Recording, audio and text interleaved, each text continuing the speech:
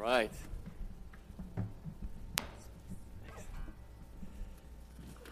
Whew. Man. That one about brought me to tears right there. I am so pumped up right now. Well, if you have your Bibles, go ahead and open up to the Gospel of John. That is in the New Testament. That's Matthew, Mark, Luke, John. It's the fourth book in the New Testament, the Gospel of John. When we talk about the gospel here, we are talking about the good news of Jesus Christ. The gospel is the good news. It's the good news that Jesus Christ came to earth, that He died on the cross for our sins, that He took the penalty for our sins, and He took those on the cross in our place, and He was a sacrifice, and then He went to the tomb, and He died, and He went to the tomb, and then He was resurrected today, and that's, I tell you, the gospel is so life-changing, and it's so life-transforming. It is the good news. It's the power. It's the power of the gospel. And so, if you have your Bibles, go ahead and open up to the Gospel of John.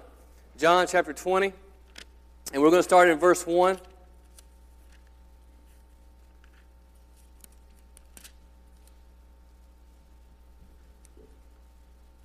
John chapter 20, verse 1. I'm reading from the English Standard Version, ESV. So follow along with me. Here we go. Now on the first day of the week, Mary Magdalene came to the tomb early, while it was still dark, and saw that the stone had been taken away from the tomb. So she ran and went to Simon Peter and the other disciple, the one whom Jesus loved. That's the writer of this gospel. He refers to himself as the one who Jesus loved. If you write your own book, you can do that. So she ran and went to Simon Peter and the other disciple, the one whom Jesus loved, and said to them, "They have taken the Lord out of the tomb, and we do not know where they have laid Him." So Peter went out with the other disciple, and they were going toward the tomb. Both of them were running together, but the other disciple outran Peter and reached the tomb first. So for every competitive person in this room, this is your verse right here, okay?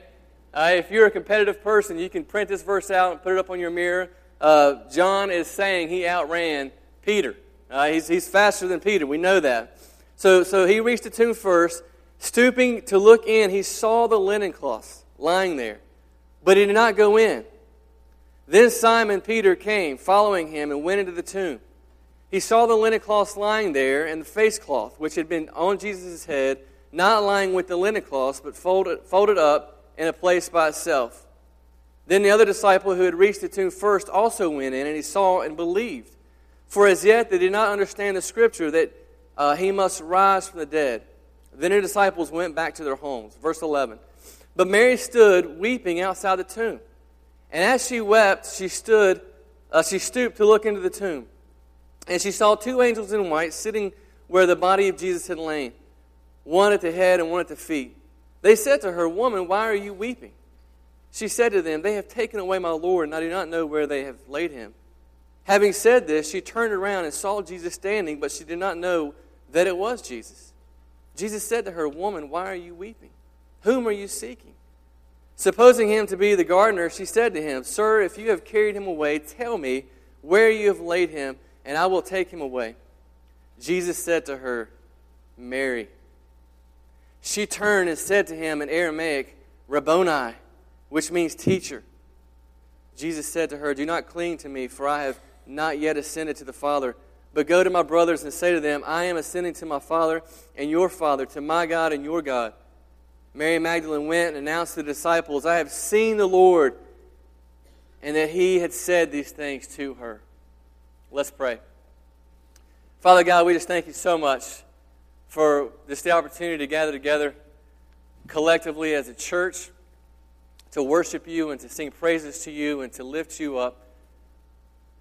Father, we thank You for Your graciousness. We thank You for Your kindness and mercy. God, that You allow us this opportunity, that You give us breath in our lungs. And Father, we just pray now as we come to Your Word, that as we come to study and to just celebrate the resurrection, God, we pray that Your Spirit would just continue to fill this place and that You would move. God, that we would just lift Your Son Jesus up, that He would be exalted, and that people would see themselves for who they are, and that they would see Jesus for who He is and what He's done, and that they would see their need for Jesus.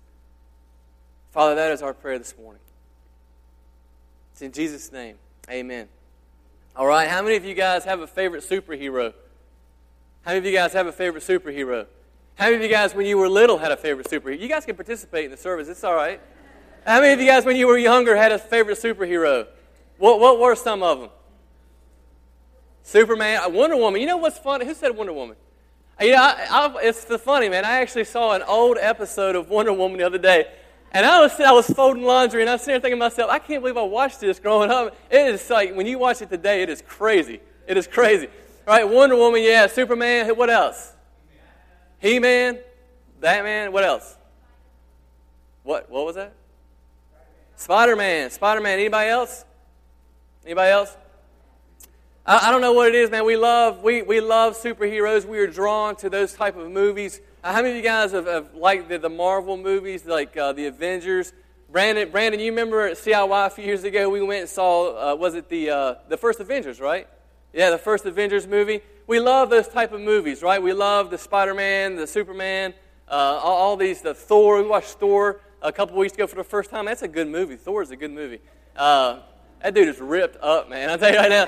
But that's a good movie, and we love those things. But I tell you, one of my favorites growing up was the Hulk. I love the Hulk. I love in the Avengers, man. I think it's the first Avengers where the Hulk is sitting there at that last fight scene, and what he says, me smash, or whatever. I love that scene. But I watched how many of you guys remember the TV show back in the 80s, right? I think the TV show, his name was it David Banner? And then now they got him Bruce Banner. Anyways, Dr. David Banner. And I love the Hulk, man. I love the Hulk. I used to act out the Hulk. When I was I don't do it anymore, right? But when I was a little kid, I would watch the TV show, man. And then I would go through the house, man. I would act out scenes from the TV show. And I kid you not, my mom tells a story. I don't remember this. She says when I was 3 years old, we were at the preacher's house.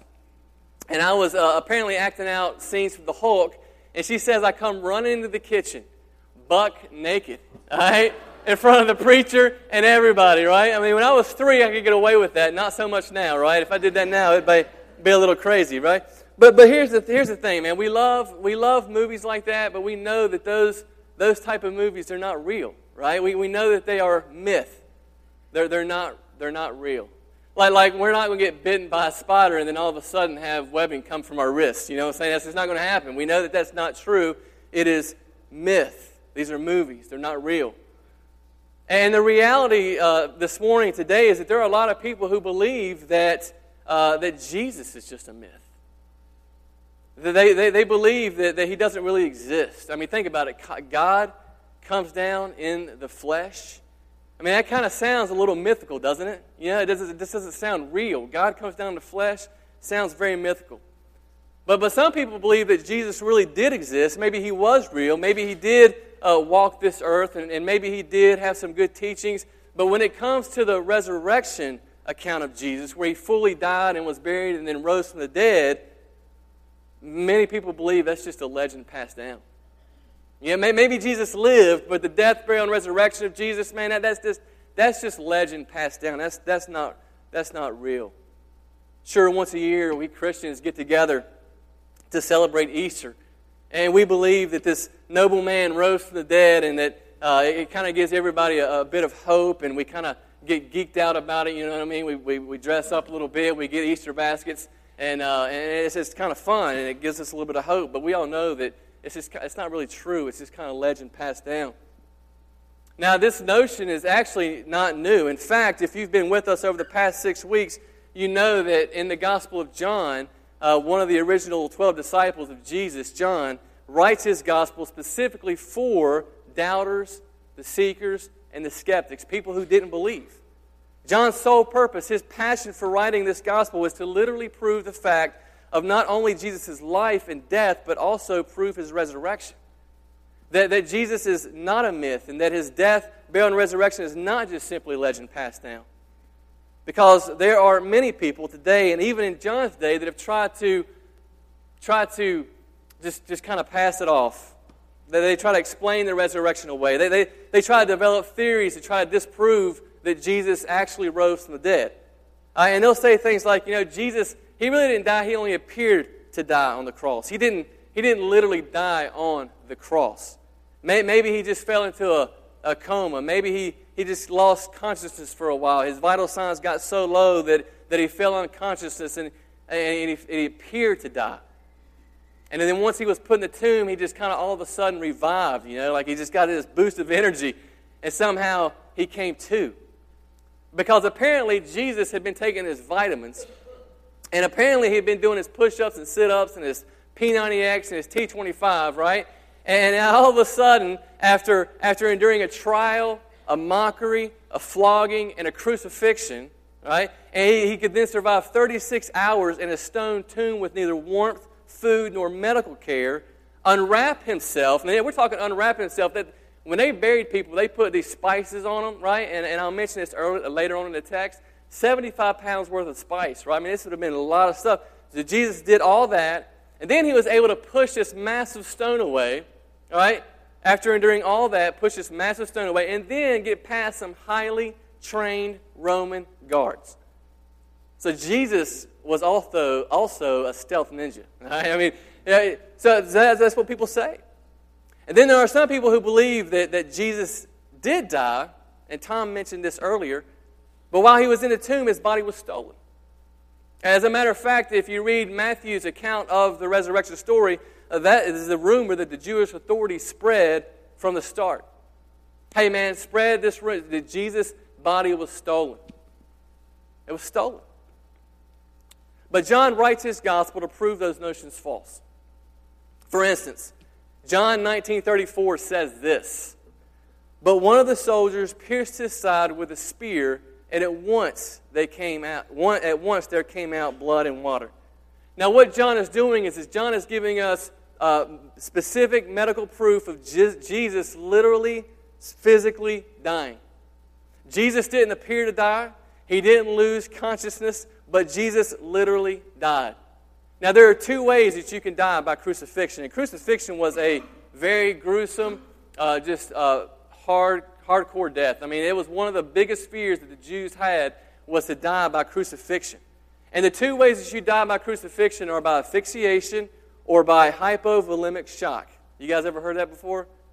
Yeah? Hypovolemic shock. While criminals hung on the cross, all right, what they would do is they were nailed there, they would be able to kind of push themselves up by their legs like this, and they would be able to kind of get their breath a little bit. And so after a long period of time, if you were still alive, if you hadn't died yet, and they thought you had suffered enough, then what they would do is the Roman guards would come through and they would break your legs, and so therefore you could not push up, and then you would suffocate to death. Right? But the other way that you could die by crucifixion is that hypovolemic shock, which is kind of a prolonged rapid heartbeat, where your heartbeat just kind of, and you die, and then what happens is fluid builds up right in this, I think it's called the pericardial sac or something like that. It's right up underneath your heart there. And that's the way Jesus died. And he died like that to fulfill Scripture, that actually fulfilled prophecy that none of his bones would be broken. That's why when the guards come to him and they're going to break his legs, they see that he's already dead. And so when the Roman guard pierces his side, he pierced that up underneath his rib, up underneath the heart, and then John says blood and water flowed. Hypovolemic shock. He had already died. John is giving us specific medical terms to show us that Jesus had died. He's sharing those with us. Now the thought that Jesus' body was stolen by thieves and robbers, John gives us some interesting details about the linen cloths that Jesus was wrapped in. And in John 20, verse 5, it says this, John, stooping in to look in, he saw the linen cloth lying there, but he did not go in. Then Simon Peter came following him and went into the tomb. He saw the linen cloths lying there and the face cloth which had been on Jesus' head, not lying with the linen cloths, but folded up in a place by itself. Then the other disciple who had reached the tomb first also went in, and he saw and he believed. Now, why the details? Why is John giving us these details? Why did John see the linen cloths and believe? See, the word saw is repeated twice with emphasis in that verse. John saw the linen cloths. You see, the linen cloths when he saw them, when he came to the tomb and he looked in, he saw the linen cloths had actually collapsed. That's the word that's used there, lying, collapsed. Collapsed. Which means the cloths had not been bundled up into the corner, which means Jesus didn't revive, kind of work his way through all this, this weight of this cloth, and then just kind of throw it off to the side. But imagine in your mind for a second that Jesus' body just kind of vanishes. It kind of, bam, it's gone. And so the weight of all those spices, 75 pounds of weight, just kind of collapses. Undisturbed. Undisturbed. Man, they hadn't been manipulated. So that's why John saw and he believed. And then it states that the face cloth, this is great, this is awesome. The face cloth was actually folded up and placed by itself. Now what John is communicating here is this. John is communicating that if in fact Jesus' body was stolen, what we have on our hands is the most kind, courteous, and thoughtful thieves in human history. Right? That who, while stealing one of the most considerable, famous, debatable, heated figures of his day, one of the robbers thought to himself, wait a minute, okay, now let's go. Like they actually took time to fold the face cloth, right? I mean, that's what John is saying. John is making a case. It's like, no way, it couldn't have been. Jesus was dead. Jesus was dead. No one stole his body. John's making a case. But John gives more evidence. John gives more evidence, and I think this is probably one of the biggest pieces of evidence that John gives here for the validity and reality of Jesus' resurrection, and that is the very first eyewitness of Jesus. Now, it's not who you think it is. It's not Peter, it's not John, it's not one of the great apostles or great men, but it's a woman. Now, this may not seem strange to us. This may not seem out of the ordinary to us, but in Jesus' day and culture, a woman's testimony was not even permissible in the court of law. They were of lower class. And yet the first eyewitness in all four gospel accounts is not a man, and it's not just a woman, but it's a woman who had some serious issues. I mean, she had some serious issues. Her name is Mary. And you will find 4 to 5 significant Marys in the resurrection story of Jesus. But of all the Marys in the gospel, this is the worst Mary. No offense, Mary. But she is. I mean, you have Mary, the mother of Jesus. You have some really other, Marys who were wealthy. But this is Mary of Magdalene. Mary of Magdalene, okay? In Luke's gospel, Luke chapter 8, verse 2, he tells us that this Mary of Magdalene, came to Jesus, and guess how many demons possessed this woman? 7 demons. 7 demons possessed this woman. I mean, she was a little whacked out. Maybe you know somebody like that. I don't know.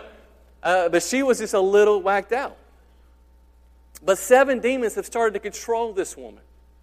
Think about it. And this woman is so demonized and so oppressed and so depressed that her life is a wreck. I mean, she is in bad shape. She's horrible.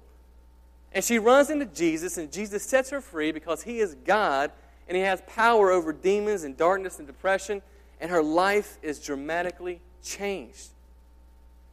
And now, of all the candidates, of all the people that Jesus ministered to, the very first person to lay eyes on the resurrected Jesus is going to be Mary, the former demoniac. Mary, the former demoniac. What is John saying? I mean, he's saying that if someone is trying to be clever, if someone is trying to make up this story to convince people that Jesus really did resurrect from the dead, then adding Mary of Magdalene is not going to help your case. It's not going to convince people. To add Mary, former 7 demons, Mary, would not be your first choice. If you wanted to put together a story to convince people of the resurrection of Jesus, right, you would have used a Peter or a John or an apostle or somebody that had some clout, somebody that had, somebody that people would believe, right? I mean, think about Mary, former 7 demon Mary, comes to you and says, hey, guess what, guys? I saw Jesus. I saw him. Sure you did, Mary. You've probably seen a lot of things, haven't you? You see what I'm saying? But that's the point. John is making a case. It should also be noted that Jesus in his kingdom and how he leads and how he leads and how he rules turns the world upside down on its head. See, in that day, women were of lower class. And Mary Magdalene would have been of the lower class. And yet God says, I want Mary Magdalene to be the first person to see me after the resurrection. What an amazing God. Now this moves into a segment where it shows us this personal experience that Mary has with Jesus. And most scholars call this the most personal encounter that anyone has with the resurrected Jesus. The Bible says that Peter and John had left. They had gone. They were out. But Mary's not going anywhere. And you really got to wonder this morning if Mary really has anywhere else to go. I mean, for some of us today, Jesus is not just an accessory. Jesus isn't something that we've added on to our already kind of excellent life. For many of us here today, before Jesus, we were the most pathetic, the most broken, lost, aimless people you could ever meet. And then Jesus alone has rescued us. And He has brought purpose and meaning back to our life. And if He's gone, if Jesus is gone, then we have nowhere to go. We have nowhere to go. So Mary's at the tomb. She doesn't know what to do. He's gone. The Bible says that she wept, and more accurately, the word that's used there is that she's wailing and sobbing. That was kind of the thing back in Jesus' day. If you remember the death of Lazarus and Jesus walks up there, people were wailing and sobbing. So she would have been wailing and sobbing. She's done. She's lost. Meaningless has set in on this woman. If Jesus can't conquer death, then death rules. And if death rules, then fear rules. And if when we die, it's all over, then this brief stint on this planet Earth within itself is very, very meaningless. See, Mary is dealing with the despair that all of us as humans deal with. And that is this it? Is this it? Is this all I've got? Here today, gone tomorrow? I mean, I got 60, 70, 80, 90 years, maybe, at best. And then we die and we just cease to exist? Is this it? Is this all I've got? Is this my purpose? What's my purpose here? Do I just live for retirement? What's my purpose? And Mary is dealing with this real emotion. She is lost emotionally. She is lost spiritually. Where do I go? Where do I go? She is so distraught that when she sees the two angels, all in white, not even the angels impress her. The two angels say to Mary, "Why are you weeping?" I love this because she's not impressed. She says she doesn't want angels, does she? Mary doesn't want angels, right? I mean, if you see angels, right, you'd be like, "Oh my gosh, these are angels. This is crazy." But she's not impressed. She doesn't want angels, does she? She wants Jesus. She wants Jesus. She says, "They've taken my Lord, and I don't know where they have taken him." Can you hear the grief and despair in her voice? Can you hear her voice just cracking, sobbing, tears streaming down her face? They've taken him. They've taken him. I don't know where to go. I don't know what to do. I'm lost. And then what happens next is nothing short of amazing. The Bible says she turned around and saw Jesus, but she did not know it was Jesus. And Jesus asked her the same question that the angel said, "Woman, why are you weeping? Whom are you seeking?" Supposing him to be the gardener, she said to him, "Sir, if you have carried him away, tell me where you have laid him, and I will take him away." Now, we can't give Mary too much flack here because you got to think about this. Remember, Mary is grief-stricken. She is distraught. She's wailing. She's sobbing. It's early in the morning, right? I mean, have you ever been so distraught, so tore up that you just can't think straight? You know what I'm saying? Like like your mind's just out there, right? And maybe she did need Jesus to fix her eyes. Maybe that was the next on his list. I don't know. But Mary is just so distraught that she just doesn't recognize. She doesn't see it. And she assumes he's just a gardener.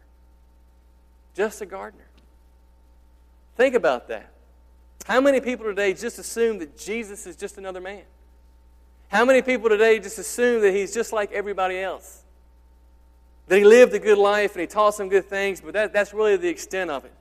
That Jesus is just another man. A gardener was so ordinary in that day. He was average and lower class.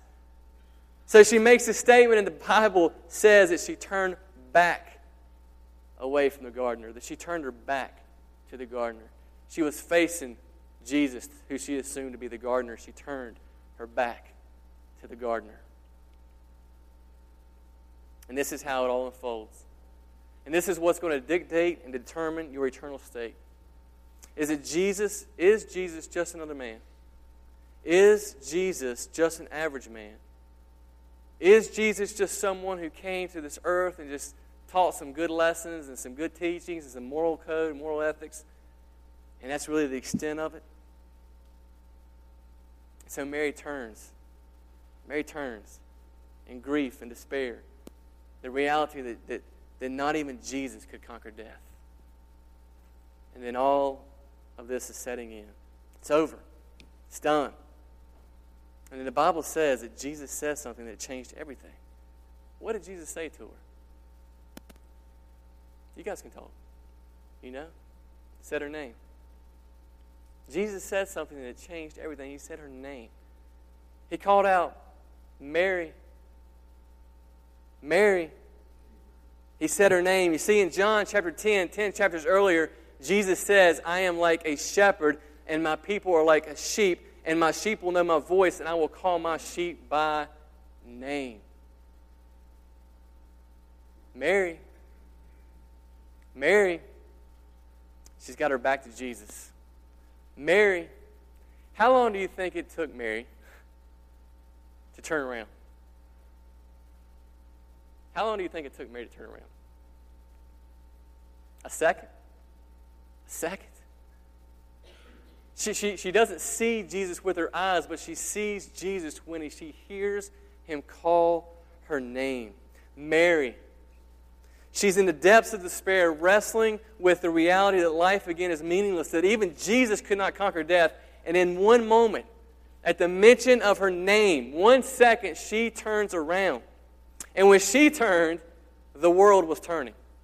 When she turned, history was turning. There is one who has come to this world broken by sin. And he is perfect, and he is God in the flesh. And he came and he lived a perfect life that we could not live. And he died a sinner's death that we deserve to die. And he was put in the tomb. But on the third day, he took the keys to death, hell, and the grave. And he rose again, and he conquered death. Amen? Amen. He conquered the inconquerable. He conquered our greatest enemy. He conquered death itself. And in that one moment when he said, Mary, everything changed. Mary turned. But that's when we turned. When we turn our back because we just assume that Jesus is just another man. When we assume that he's just an ordinary man. When we assume that he's just a gardener. Or we assume that he's still in the grave.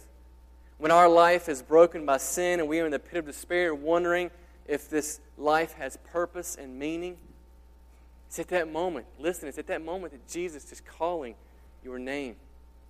He calls out to us. See, the resurrection is not just a historical event, but it's personal. It's personal. It's for you. It's for me. It's so that your life would turn around. It's so that you would turn around, so that you would know that even though you will die and pass from this planet, you can live forever because Jesus is the resurrection and the life. Death has been defeated. Where, O death, is your victory? Where, O death, is your sting? Where, O death, is your fear? It's been swallowed up in Jesus Christ. And that is the definition of hope. She turned. And now the elation, she is face to face with her death-conquering Savior. Can you imagine the change of them? This woman was wailing and sobbing, and now she's elated. Like, I don't even know how I don't know what's going on. Like, I would love to see this picture. I mean, she is just overjoyed. He is alive forevermore, and that is good news for us today, is that the very same Spirit that raised Jesus from the dead is the same Spirit that God gives us when we place our faith in Jesus Christ and what he did for us on the cross. Same Holy Spirit, same Spirit. We will never have to go searching or feel the sense of loss that Mary felt when she thought Jesus was gone.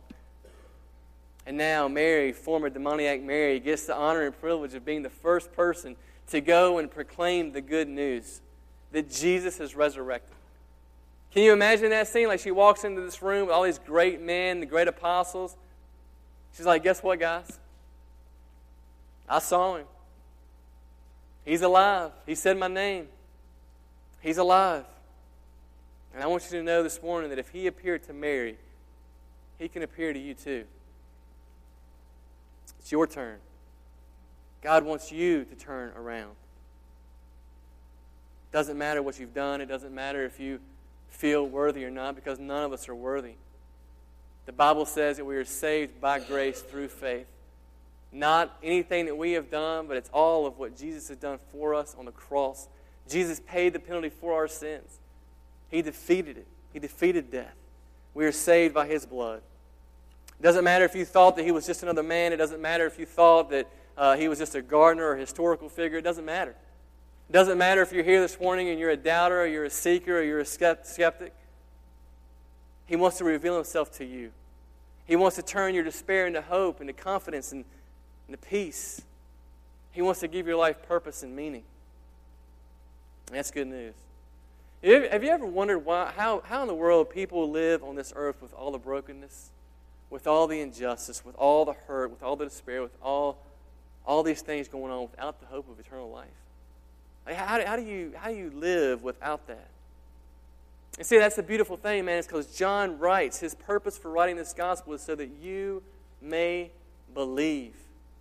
And that by believing, you would have life. And not just sucking oxygen kind of life on this planet, but life with Him. That when we die on this earth, that we will be with Jesus in heaven for eternity. That's good news. See, Jesus is not a myth. His story is not legend. He is real. Jesus is a superhero. He is the superhero. He's the only one who has defeated sin in the grave, but it's also the greatest love story you can imagine, because He did it so that you can know Him. Do you hear His voice? Do you hear His voice? I pray this morning that you would listen. That when He calls your name, that you would turn. Let's pray. Father God, we just thank You so much for this good news, for this great story, the resurrection, that John gives us these details to validate the reality of the resurrection. God, that it's real. God, we know it's real because we see real people whose lives have been changed and transformed by the gospel. We see people's lives who have been in the pit of despair, who have been down and out. God, we see their lives changed and turned around because of what You have done for them. God, they have a new hope and a new purpose in life, and we see that. And Father, we just pray this morning that as we let this settle in on us, God, that Your Spirit would just continue to move. God, that we would be convicted. God, that we would realize the hope that we have in Jesus. It's in His name we pray. Amen. We're going to